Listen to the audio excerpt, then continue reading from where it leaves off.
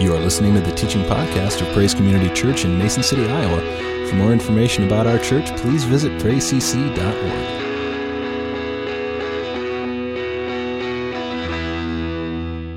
Lord, we thank you. We come and we receive the joy that you have for us this morning.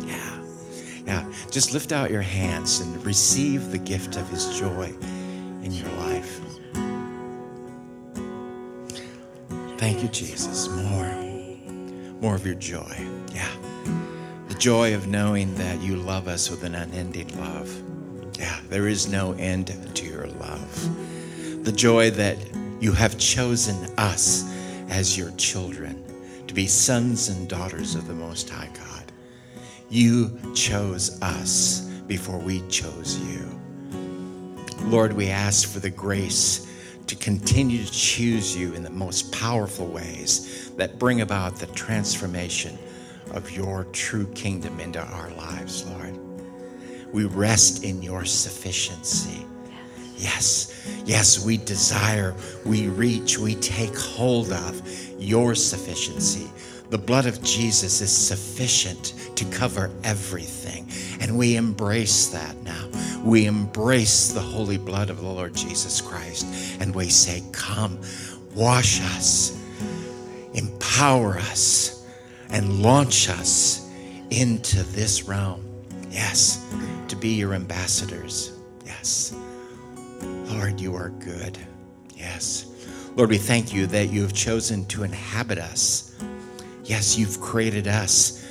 Yes, to inhabit to be inhabited by your presence, Lord. And so, Lord, no longer visitations, now inhabitations. Come and fill us, Lord God, with your holy presence. Transform us into your likeness image. Lord, we say yes to your great victory. We take hold of the victory of the Lord Jesus Christ on the cross on our behalf. Thank you, Jesus, for that great gift. And we now live as sons and daughters of the Most High God. Yes, created to be filled by your presence. Thank you, Lord. Yeah. Lord, we receive. We take hold. Yes, our hearts cry out for you. Fill us. Fill us with you. Fill. Holy Spirit, fill us with you. Yes, overflow. May our lives reveal your life in us. May there be the overflow out of us that touches the lives of people around us. Lord, bring your glory. Reveal your glory through our lives. Yes. Lord, we come with thanksgiving. It is such a privilege to be called your children. What a privilege. You have chosen us. Yes, you've set us free and you've empowered us to reveal your kingdom in this realm. Lord, we rest in your sufficiency. And we say yes and amen to your plans and purposes in our lives, Lord. Lord, we know that there are things yet that need to be done in each one of us. And yet, Lord, you are the one who will do it. You're the only one who can do that. And so we say yes to your work within us. Lord, grace us with the ability to cooperate with your work in us for your glory, Lord. Yes. And we pray these things in Jesus' name. Amen. Let me tell you a story about two men, both of them riding on an airplane. The first man, the flight attendant, walks up, gives him a parachute and says, "This is your parachute. It is for flight enhancement. It will make your flight better." So the man puts on the parachute. It's heavy. It's cumbersome. It causes him to sweat. It's uncomfortable. He starts to look around and he realizes that most of the other passengers aren't wearing parachutes. Why does he have one on? And about then, turbulence hits the plane. And he comes to this realization that this parachute is not making his flight any better, and so he quickly takes off the parachute, never to put it on again. But the second man, the flight attendant approaches, and she says to him, "This is your parachute.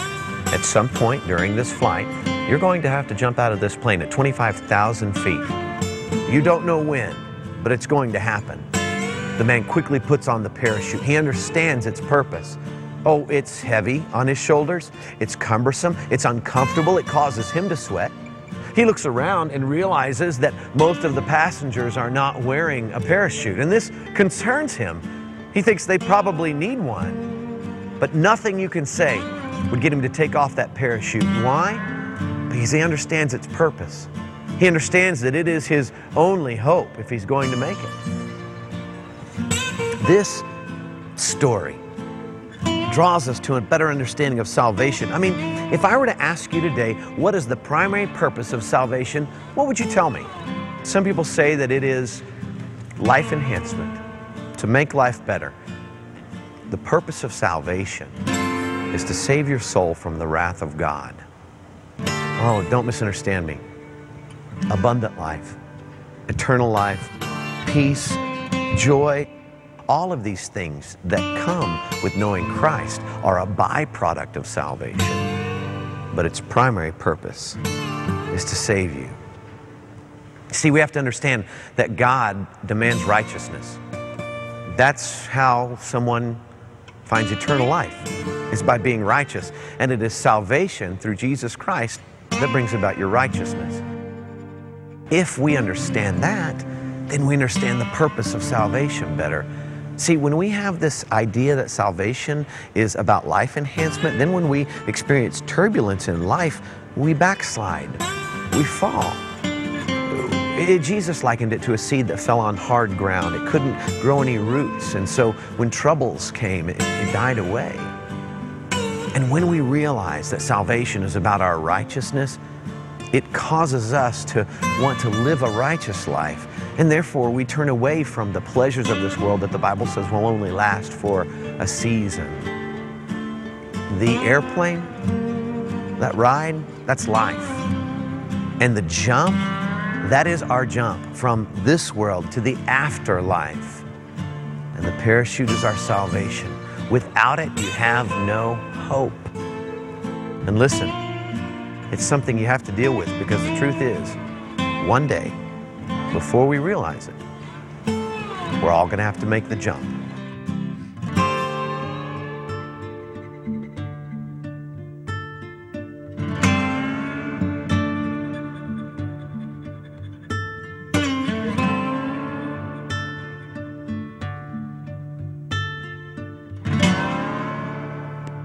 Things that was so, it is a simple truth, and yet it was a truth that eluded me for a long time, was that I just kind of thought of salvation as a one-time act.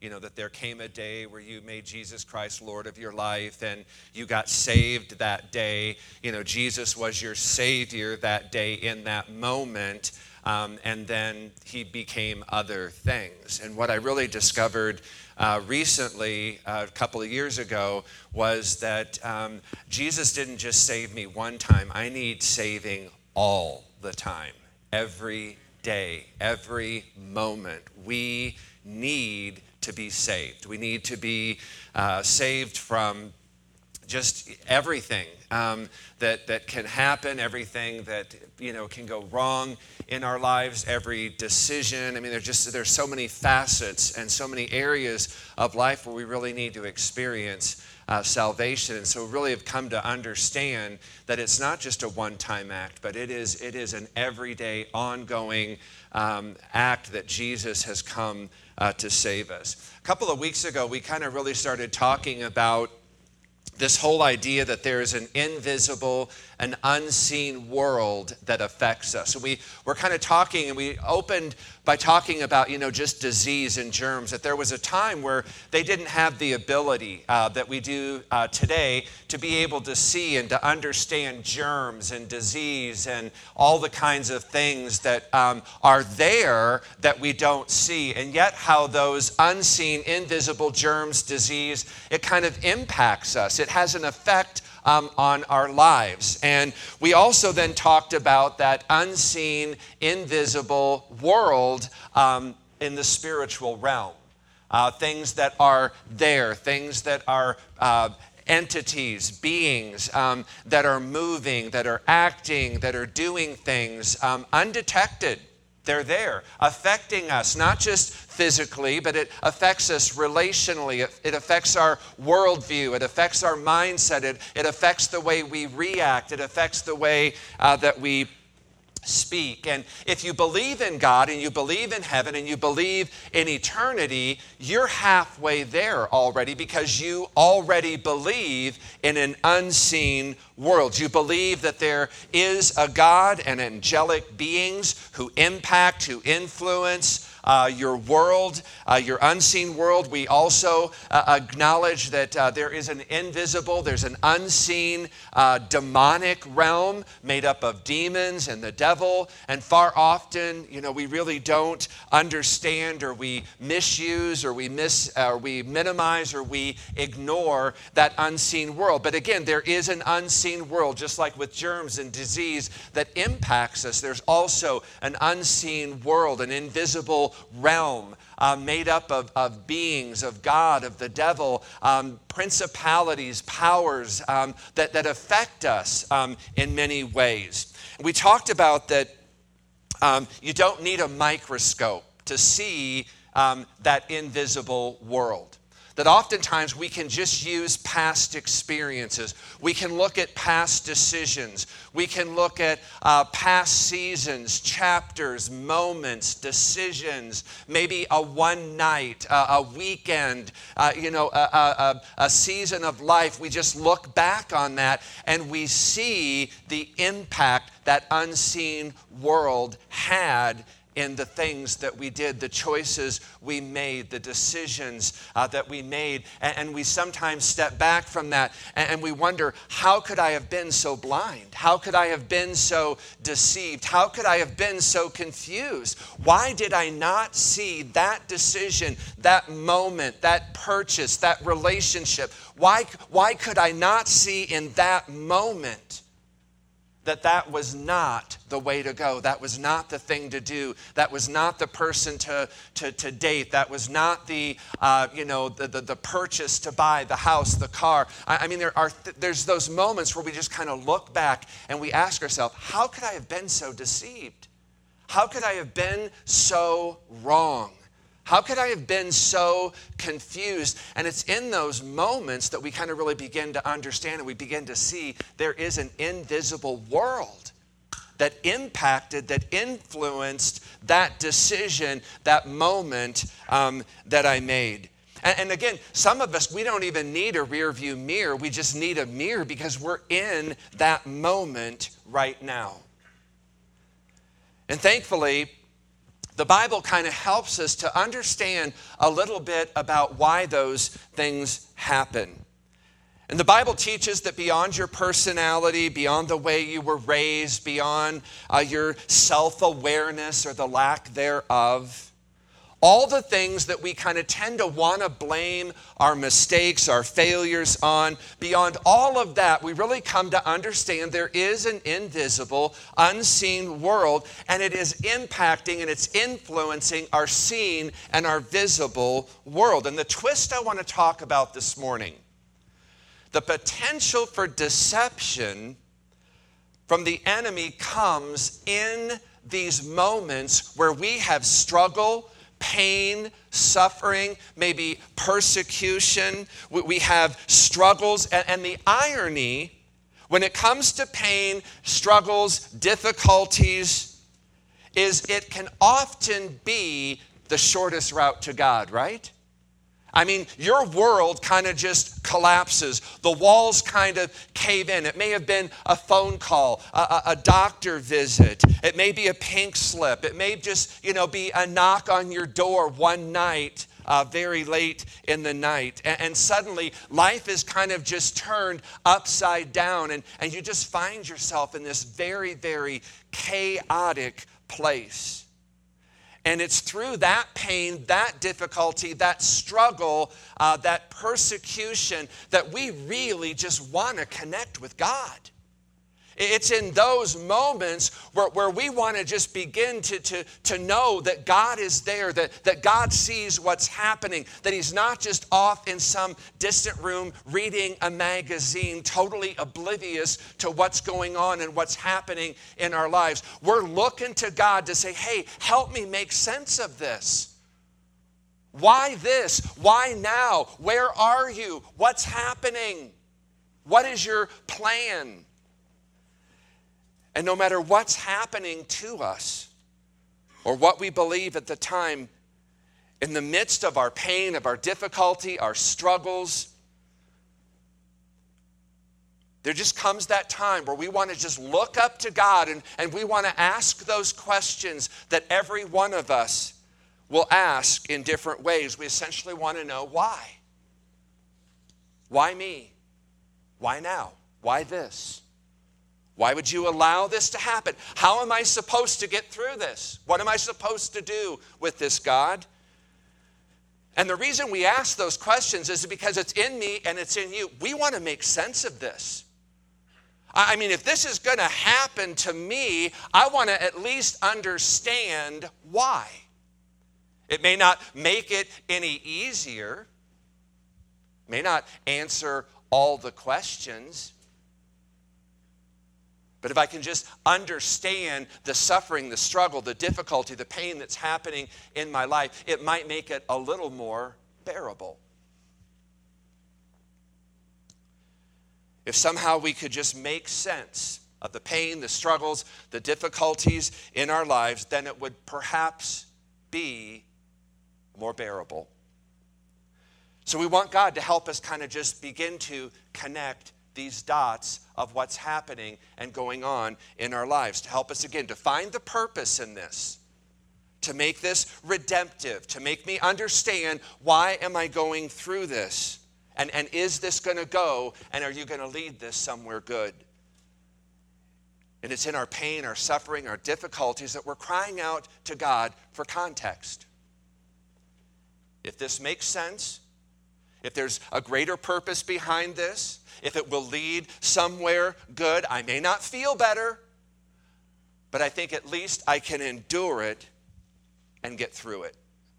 And the problem comes, and this is again where the twist, where the deception comes in, is if nothing is immediately apparent.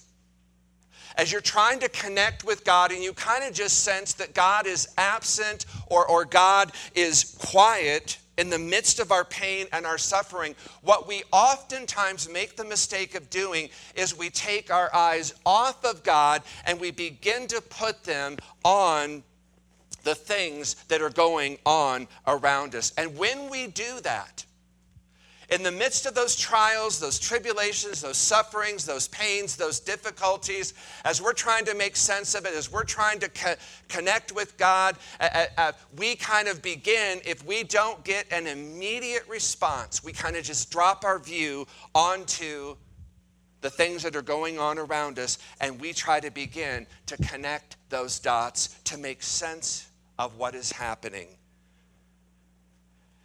And again, when we do that, we'll start asking those questions. Is God punishing me?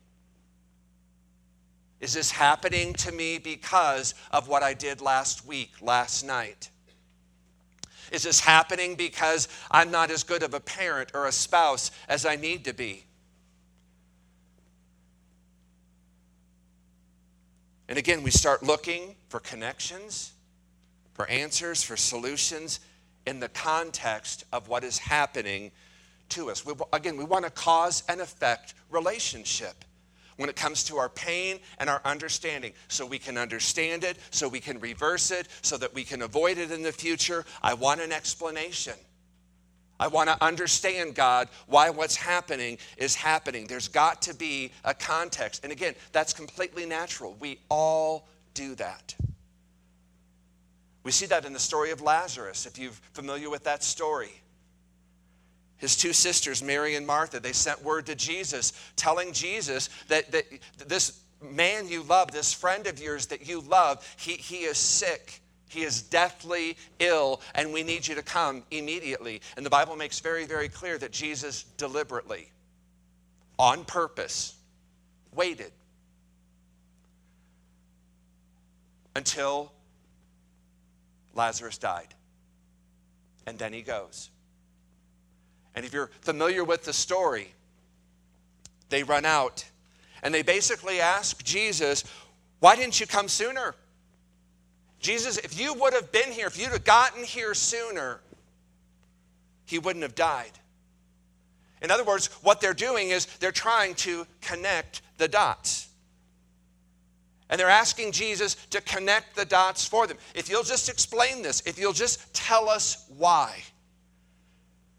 Even though Lazarus may still be dead, and even though it may not make the pain of his death go away, it may not, make us feel better, it may give us some purpose, some context to his death. If you'll just answer some of our why questions, Jesus, hopefully it will help us to get through this more easily. And again, that same drive is in all of us. The problem is, again, when you suddenly find yourself looking in God's direction because of unexplained or unexpected pain and suffering. And again, if you're looking to him and then you suddenly just drop your view, to drop your vision back into our little world, the answer will not be found there. We try to connect the dots. We're trying to put the pieces together. We're trying to make sense of this because we need to understand the pain, the suffering, the difficulty we're going through. And again, not because it's going to make it any less difficult, but it just might give me an idea of why I'm in this, what God is doing with this, and where we're going in this. And everybody I've ever heard who's gone through a tremendous loss, who's gone through a difficult time in life, they all want help in connecting the dots in their life. Tell me what I did to cause this. Tell me what I need to avoid this in the future. Tell me what God is doing here. Tell me what I'm supposed to learn from this. And the response is usually the same. There are mysteries. There are things that happen in our lives and in this world, and those answers, those solutions are rarely found in this life. The answers to the pain and suffering of life are rarely, if ever, fully or to any sense of satisfaction found in this life. And therein lies the twist. Again, if I can just look around everything that's happening and make sense of it, I'd be able to accept it, to recover, to learn from it, and move on. But again, hope is never found by looking around. So this morning, I want to just, and I talked about this last week, I want to connect 3 dots for you. And I'm not connecting these dots or not because I'm smarter than you. It has nothing to do with that at all. It's because some really smart people that God used to write the Bible kind of provide these dots and then make the connections for us. And so I want to just share those 3 dots with you and kind of connect them the way Paul connected them. And in connecting these 3 dots, again, I believe it will give you some context for your pain, your difficulties, your struggles, and your suffering. But before I do this, I want to just make 2 really quick disclaimers that I think would be helpful for you to understand as we move forward. The first disclaimer is the answer I'm going to give you will not be emotionally satisfying. I'm just going to tell you that right up front. You buy something and you end up with buyer's remorse at the end because it wasn't at all what you expected it to be. Ever had that moment happen? Yeah.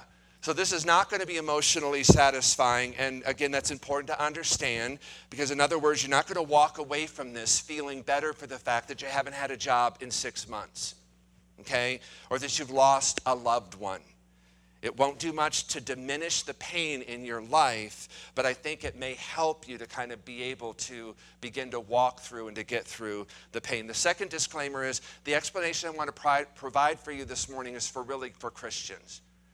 It's for believers. If you're here this morning and you're not a Christian, you're not a believer, maybe you're kind of just here checking this out, welcome. We are so glad to have you here this morning. Our prayer for you is that there would just come a point, a moment, a time in your life where you would just begin to feel that knock on the door of your heart, that God is just asking, that God is inviting, that you would just open that door and just receive him and just allow him to come and to do what only he can do, that you would come to just have a very personal, a deep and an intimate relationship with God through Jesus Christ. But again, I just want you to know this morning that the response, the answer that I want to give and the dots that I want to connect, again, they're just not going to be emotionally satisfying. They really are designed for people who are believers. So let me just start by giving you the 3 big dots, and then I'm going to go back and connect them using some scriptures from the book of Romans. In the beginning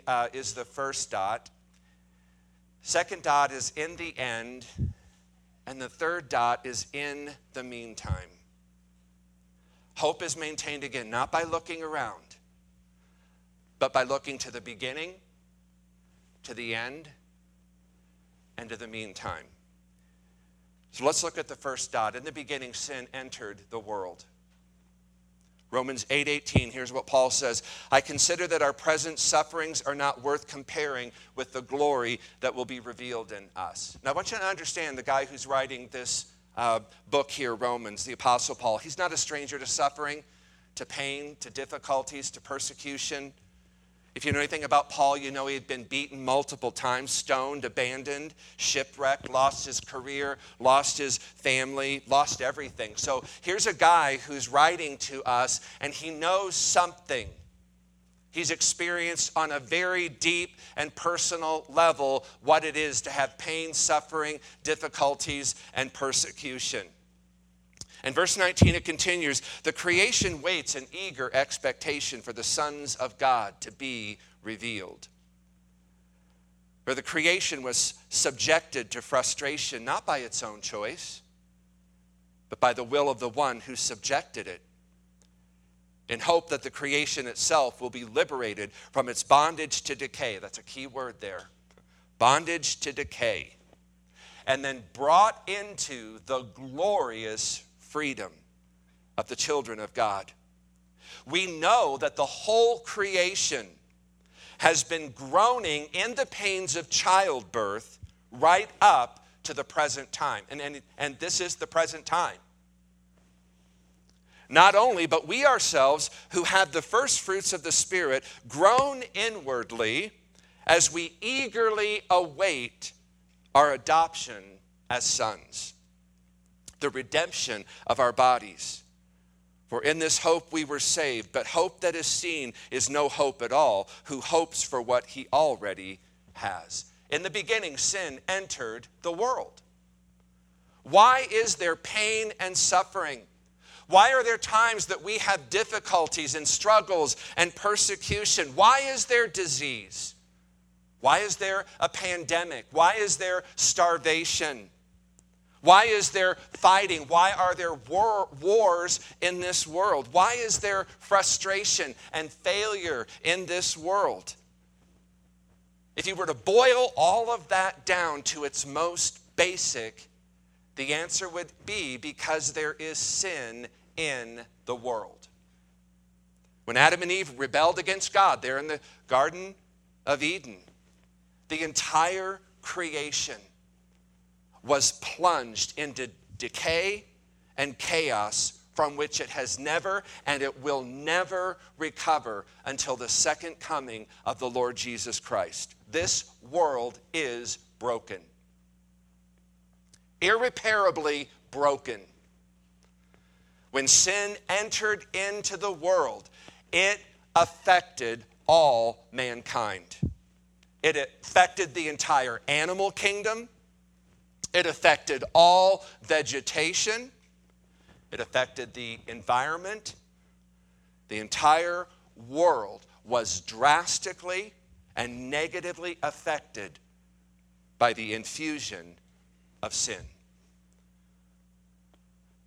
Do you know why your back aches in the morning, especially if you're over 40?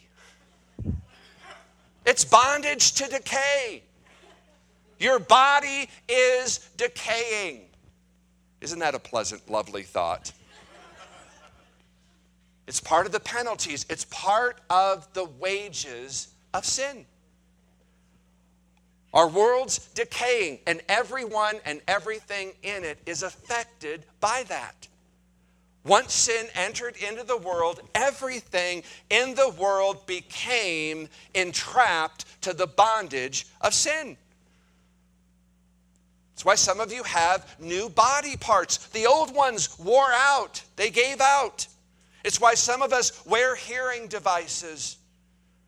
Some of the pain, some of the suffering, some of the difficulties, some of the struggles in your life is simply because of bondage to decay and fallout from sin. Whether it be your own or it's the collective sin of mankind. So again, part of the answer to your question is, why did this happen? Why did God allow this? It's because we were born into a sinful, broken, decaying world.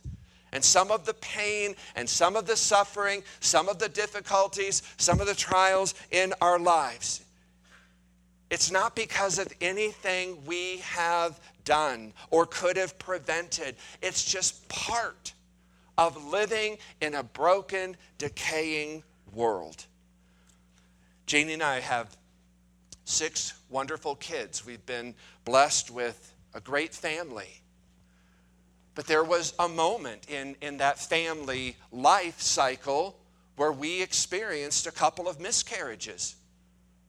I think it was it after the 4th that we had the first miscarriage? 5th. So, we had 5 very good, great pregnancies, especially from my perspective, my part, my role. It was so easy. And then, we had number 5, and then as we're going for number 6, we experienced a miscarriage. And it was devastating for us. As it is for everybody. And it was in that moment that we really found out how widespread, how common that was. As we kind of began to share our story, we found there were so many people in our realm of whether it was the church or friendships or relationships, that people had experienced this at a very, very common level. But I'll never forget, as we were kind of going through that, as we're kind of looking, we're trying to make sense. We're trying to connect the dots. And so we start asking questions like, well, we had read, where if you were, that it increases your, the rate of a miscarriage if you're in a hot tub. And we realized that, Janie had been in a hot tub before she even knew she was pregnant. Did we not do the right thing with vitamins? Was it too much, too little? And so again, you're trying to make sense. You're trying to bring context. You're trying to connect the dots in the midst of all of that. And we again realize that there's a high percentage of women who have miscarried. And so instead of looking at something we did at ourselves, something we did or we didn't do, I remember the doctor just saying to us, he said, you know what, this is just one of those things. It happens a lot. And there are no satisfactory reasons why it happens. It just does. So we just chose to accept that, to grieve the loss, and to move forward. So again, there are things in life that simply happen. that are simply, again, the result. It's part of the fallout of sin. It's part of living in the bondage to decay. And again, it may not, and I stress may not, it may not have anything to do with you, what you did or what you didn't do. It's not about you. It's not about your child, your health, your career. It may just be the manifestation of something much bigger. Invisible, unseen influences that are going on around you that you have no knowledge or control of. When sin entered the world and death reigned, Paul says we came under the bondage to decay, and he says the entire creation, everything in it, has been groaning, complaining, questioning. Why? Ever since. It's why sometimes things just don't work out. It's why sometimes things go wrong. It's why there's pain and it's why there's suffering. And once you were born into this world, every one of us were born into a broken world where at times unexplainable things happen. In the beginning, sin entered the world. Dot 1. Dot 2, in the end, sin will be removed. Romans 8:19, the creation waits in eager expectation for the sons, the daughters of God to be revealed. We wait eagerly. That's our heart's posture. We wait eagerly for our adoption as sons and daughters, the redemption of our bodies. Many of you may not know this, but on the Washington Dome in D.C., you'll find one. It's at the Capitol Dome in Washington, D.C. You'll find the following inscription. It says, one God, one law, one element, and one supreme event toward which the whole creation moves. Now, what is that event? The inscription doesn't really tell us. Kind of leaves it to our own imagination, our own guesses. Is it the destruction of the world? Is that the one event? Is it the establishing of a new world order? Is it the beginning of a utopian state? I don't think so. I think the one event being talked about there, which the entire creation is moving toward, is that moment of the glorious return of the Lord Jesus Christ. This world, it's been dominated, it has been ruined, it has been destroyed by sin, death, and decay. And one day, Jesus is coming back. And sin will no longer reign. Death will be defeated.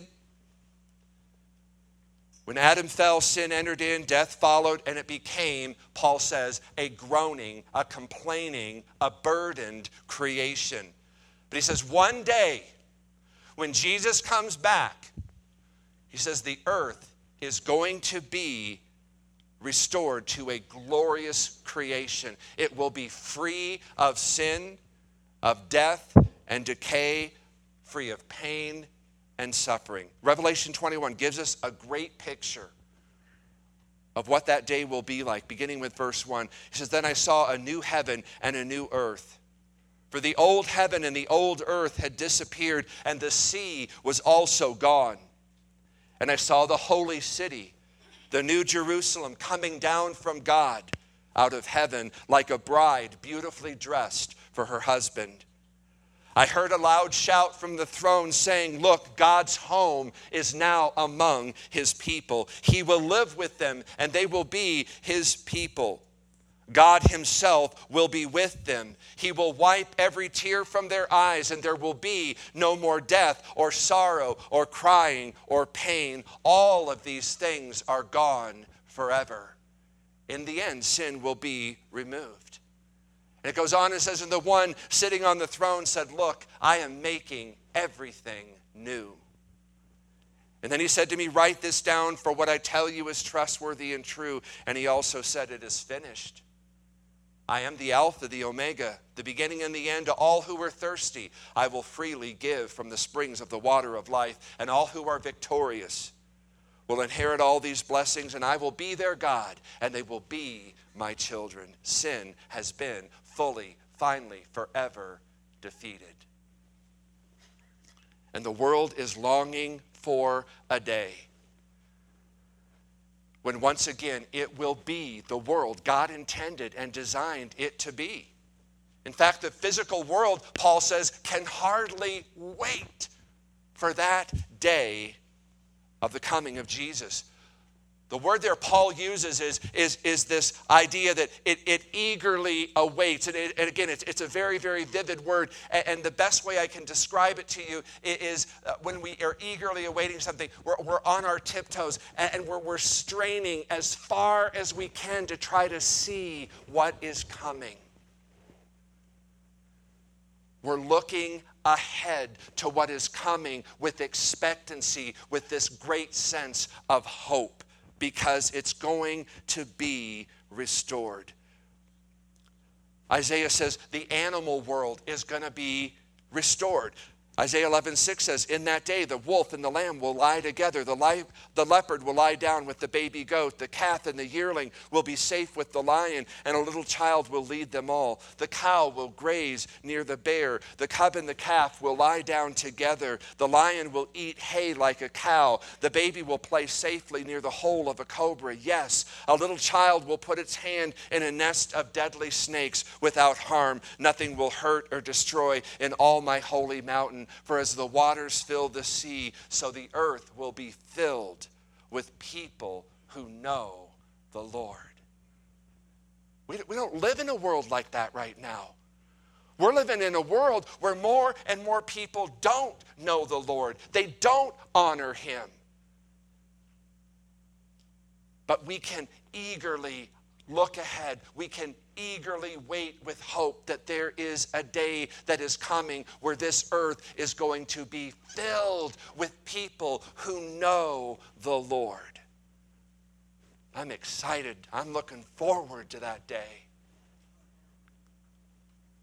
So the animal world is going to be restored. The mineral world is going to be restored. Isaiah 35 says, even the wilderness and desert will be glad in those days. The wasteland will rejoice and blossom with roses. The lame will leap like a deer. Those who cannot speak will sing for joy. Springs will gush forth in the wilderness, and streams will water the wasteland. The parched ground will become a pool, and springs of water will satisfy the thirsty land. And again, what he's saying is the whole earth that is burdened right now, that is in bondage to sin and decay, all of that is going to be restored and redeemed.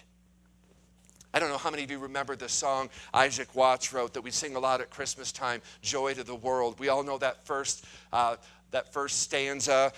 It's joy to the world, the Lord is come. Let earth receive her King. Let every heart prepare him room, and heaven and nature sing. But we often aren't as familiar with the second stanza of that song, and it goes like this. No more let sins and sorrows grow, nor thorns invest the ground. He comes to make his blessings flow, far as the curse is found. Now I'll tell you what, when Isaac Watts wrote that song, he was not thinking of the first coming of Jesus. He was thinking of the second coming of Jesus, when he again will establish that glorious kingdom, free again from the effects of sin, of death, of decay, pain, and suffering. And we will see the world, and we will see one another, and we will see him as he intended for us to see. So in the beginning, sin entered the world. In the end, sin will be removed. In the meantime, God is with us. In the beginning, sin entered the world. In the end, sin will be removed. But for now, in the meantime, while we wait, God is with us. Romans 8:26, in the same way, the Spirit helps us in our weakness. How many of you feel weak here this morning? How many of you feel in need of God's help, of His strength, of His wisdom this morning? He helps us. Doesn't watch us struggle. Doesn't think, oh, one day is coming. He helps us now. In our weaknesses, in our struggles, in our pains, in our difficulties. We don't know what we ought to pray for. I feel like that a lot. But the Spirit Himself intercedes for us with groans that words cannot express. Man, stop and think, that is that invisible, unseen world. And look at what it's doing. God is praying. God is interceding for us. And God is using a language that we don't understand. It's so deep. It's so holy. It's so precious. It's so beautiful. And He who searches our hearts knows the mind of the Spirit, because the Spirit intercedes for the saints in accordance. Get this. In agreement with. In unity with God's will. And again, look at the impact the unseen, invisible world is wanting to have on your visible, seen world. He is interceding for you. And He is praying for you in exact accordance and unity with God's will for you.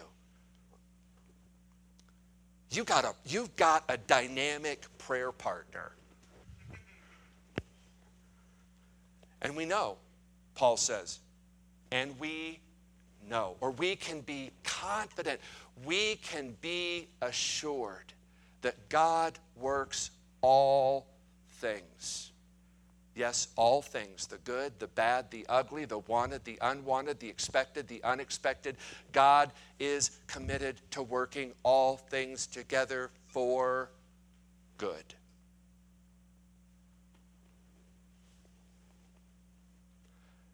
He's connecting the dots.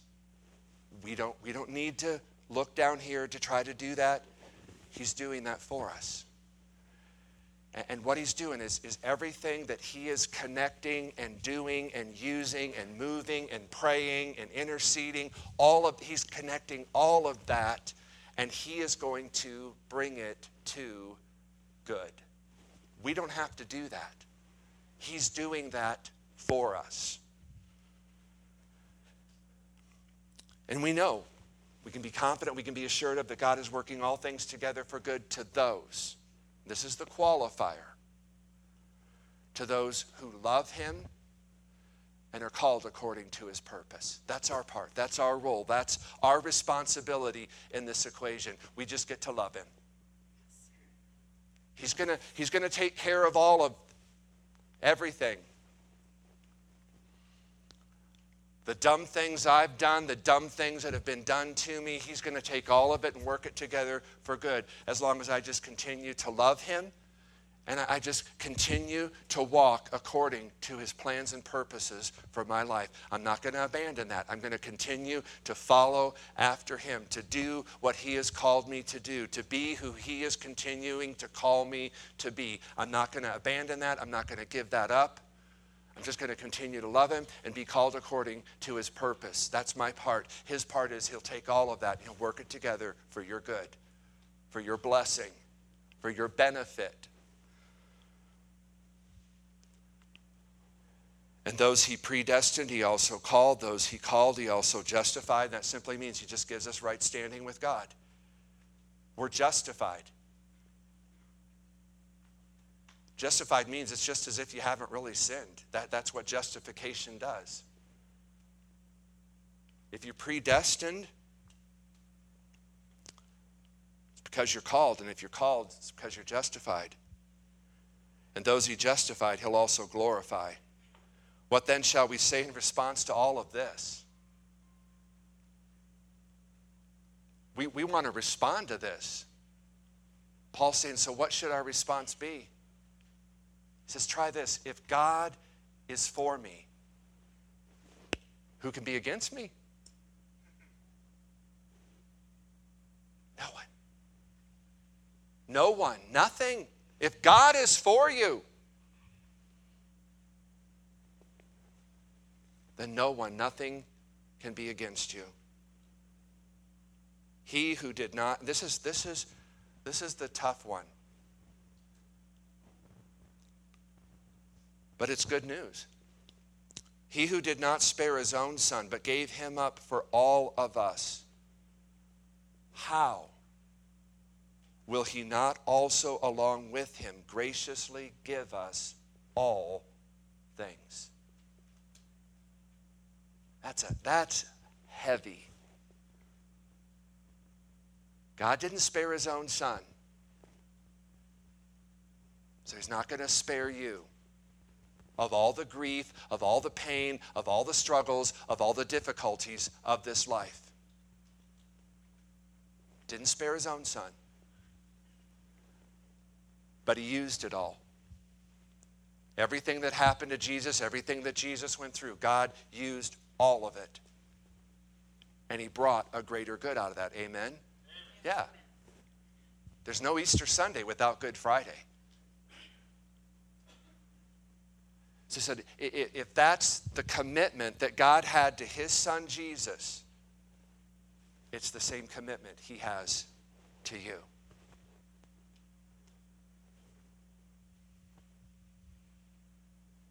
In the meantime, in the midst of this broken, struggling, painful, difficult, decaying world, God is with us. He is for us. Nothing is too big or difficult for him. He is dwelling within us. Again, this is if you're a believer. He is dwelling in you. He is praying for you. He is interceding for you. So what does this mean? When you feel weak, just say, you know what? This is normal because the world is broken. But the joy of the Lord is my strength in the meantime. When you're struggling, it's all right to say, you know what? This is normal because the world is broken. But I have a loving Father who says he will never leave me nor forsake me. He'll never leave me as an orphan in this world. When you're not doing well, it's all right to say, you know what? This is normal because my physical body is in bondage to decay. And unless Jesus comes back, I'm going to make the jump from this life into the next life. But in the meantime, God is here to heal and to deliver me from my enemies. When you're feeling the weight of the world, it's okay to say, you know what? This is normal. This is a part of living. This is a part of life right now. Because the world and death reigns. And sin is in the world, but God has given me the victory through his Son, Jesus Christ. Some days are going to be difficult. Some days are going to be painful. Some days are going to be awesome. Some seasons of life are just going to be tough. Some parts of life, they're just going to be frustrating, they're going to be challenging, and they're going to be discouraging. But don't make the mistake of looking around and trying to connect the dots here. And start saying, well, maybe if I'd have been a better friend, if maybe I'd have been a better spouse, if maybe I'd have been a better parent, maybe none of this would be happening to me. What you're experiencing, what you're going through, what you're struggling with, may just be a part of living in a judged, in a broken, and a decaying world. And the only way to make sense of this is to take our eyes off of this and put our eyes on the only one who can take all of that and bring it together and to make it work for your good. In the beginning, sin entered the world. In the end, sin will be removed. In the meantime, we wait with expectancy, with hope, with faith and trust that one day he is going to come and he will make all things new. He will make all things right. He will bring justice. He will bring complete peace. In the beginning, sin entered the world. In the end, sin will be removed. But in the meantime, God is with us. He is for us. Amen? Let's stand together.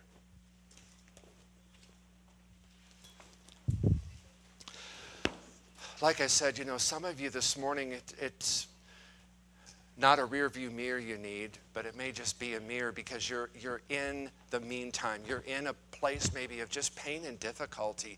Maybe you're in a place this morning where you're struggling. And maybe you kind of feel like God has abandoned you. And maybe part of this feeling is because you feel like it's something you've brought on yourself. This is something I've done to me. I deserve this. I need to be punished for this. And the beauty of the cross is that he took all of our punishment upon himself. He bore it on the cross completely and fully so we don't have to carry that any longer. And it's in the meantime, in those moments of pain, of difficulty, of struggle, man, where he just gives us the invitation, all you who are weary and heavy laden. Man, do you ever feel like that? Do you ever have problems and issues and struggles and pains and difficulties and you just feel so heavy laden?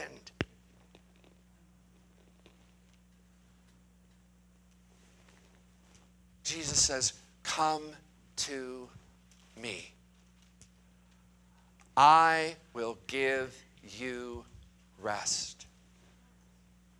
My yoke is easy. My burden is light. What he's saying is, I'll trade your burdens for mine. Yours are heavy laden. They are burdensome. Mine are light and gentle. Let's switch. And maybe that's what you need this morning. This is just a time for you to kind of come to unload your burden, which is very, very heavy. It's very cumbersome. It's very difficult. And you're just feeling crushed beneath the weight of it. He sees that. He recognizes that. And he's made a provision for you this morning to just come, give that to him, and then to take from him a burden that is light, it is easy, it is gentle. That's the meantime. So if that's you this morning, we're just going to invite you. We're going to just have some people up here. We'd love to pray with you this morning. We would just love to stand in agreement with what God is doing. Where we just want to pray over you this morning. We want to just encourage you. We want to strengthen your heart this morning. You're not alone. He is for you. He is with you. He has got a plan for this. And that plan is to take what looks so difficult for you, what looks so painful, and for him to be able to say, I want to take all of that, and I'm going to begin to do some really great things with that. Things you could never do apart from me. But with me, all things are possible. That's what we need to hear in the meantime. God's got this.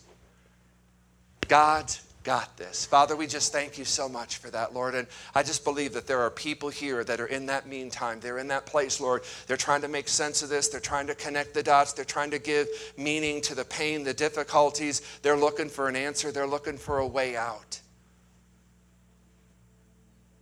And you're that way. You're the only way. So this morning, Father, I just pray for those who are just feeling the weight, feeling the burden. The Father, this morning, you offer us a burden that is light, a burden that is gentle, that's bearable, that's doable. And that burden is simply love the Lord your God with all your heart, mind, soul, and strength. Love your neighbor as yourself. And Jesus said, if you do this, you pretty much fulfill everything. That's the burden he gives us, is just to love him, to trust him, to look to him, to know that he's got this, Father. We thank you. So Lord, if there's any here this morning that just need to be prayed for this morning, just to be freed of that burden that they carry this morning, Father, we just pray that you would just again, Father, just speak to their hearts. If they're here this morning and they don't know you, that is a burden, again, that you want to relieve them of, that you sent Jesus because of your great love for them.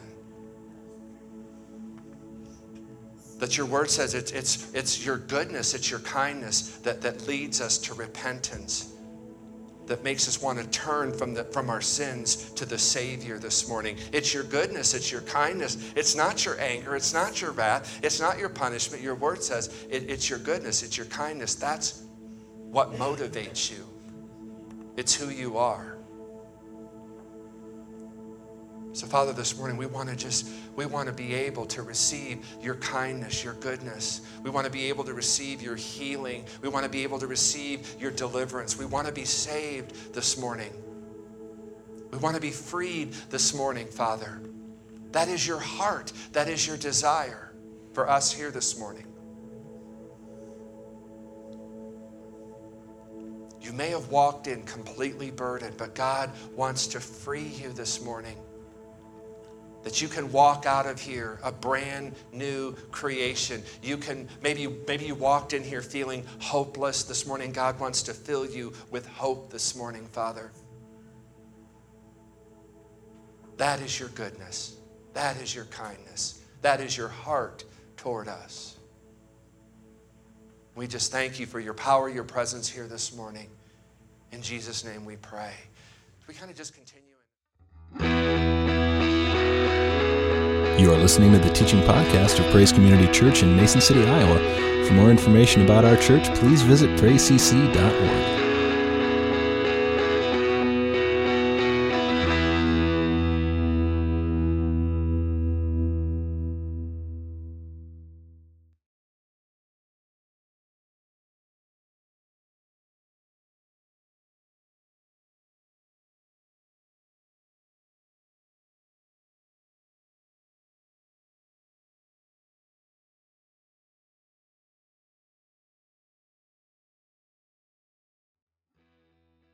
Thanks for listening.